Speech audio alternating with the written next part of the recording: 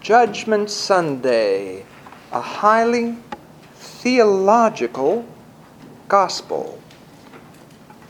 On the surface, it may not appear so, but the third gospel of the Theological, as we prepare to begin Great Lent, is a highly theological gospel.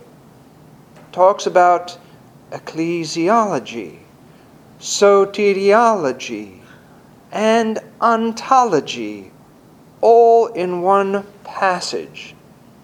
That is, what is the church? What is salvation? And what is the nature of being? It is a gospel that should rightly appeal to the millennials because it is about essence, action, serving others, and not about institution, rules, and hierarchy.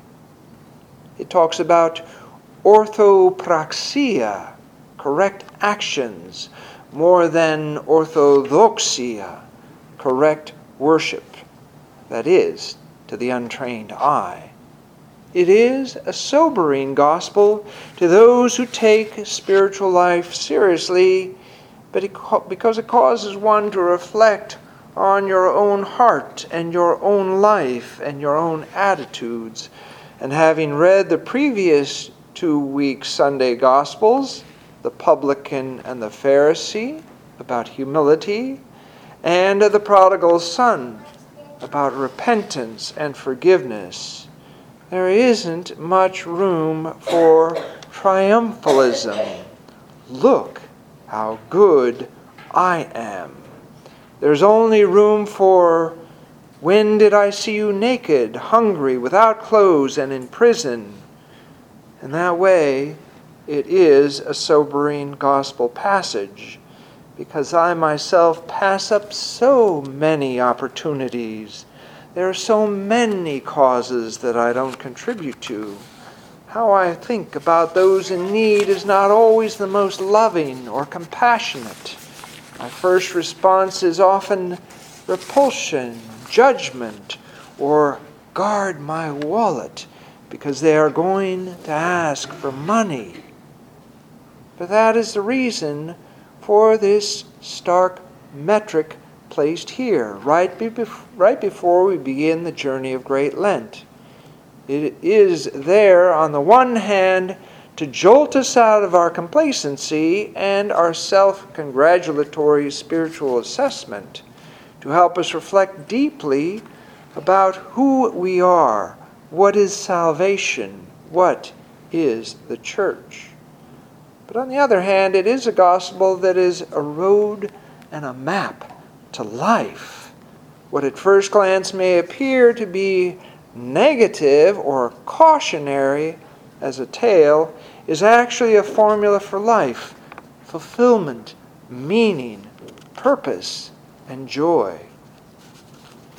February is jail month at St. Philothea. A few of us go Saturday morning to do church with the men and women who are incarcerated in a Coney County jail. Now we do it because of today's gospel. We went to Bigger Vision a couple of weeks ago to feed the homeless because of today's gospel. Kurt gathers clothes and bakery goods for the poor and takes them to the Salvation Army each week because of today's gospel. Obedience is an amazing thing. It propels you out of your comfort zone to do that which may not come easily or naturally at first. But what these experiences do for us personally is teach us the essence of ecclesiology, soteriology, and ontology. In other words, it teaches us what is the church, what is salvation, and what does it mean to be a person created in the image and likeness of God. After our visit to the jail, William and I stood in the parking lot for about 15 minutes discussing enthusiastically about our visit with the prisoners. Because you see, in jail there are no pretensions. There's an openness, an honesty, and a vulnerability when it comes to talking about God. When all else has been stripped away and we are powerless, then we've got nothing to lose, and our humanity comes forth. In Orthodoxy, we talk about the mysteria, the sacraments. Word sounds like mystery. And indeed, that is the best way to describe the sacraments. Mysteries where heaven and earth meet. Baptism, chrismation, Holy Communion. They are sacraments. They are mysteries.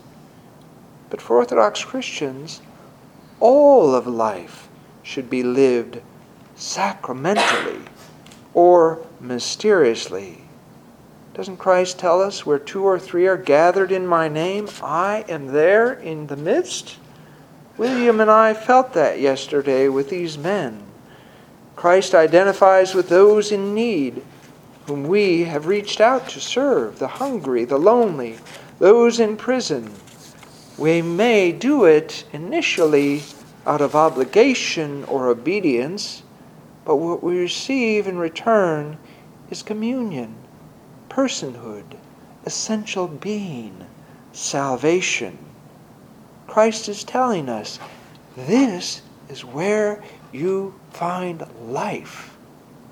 Not in some sort of mechanical, contrived way, but at the deepest level you will encounter me, and you will save your life by losing it for my sake.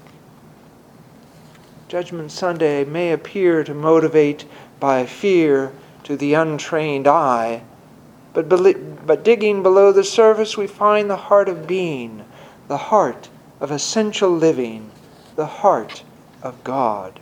It is a roadmap that leads to life. Follow it. In the name of the Father, and of the Son, and of the Holy Spirit. Amen.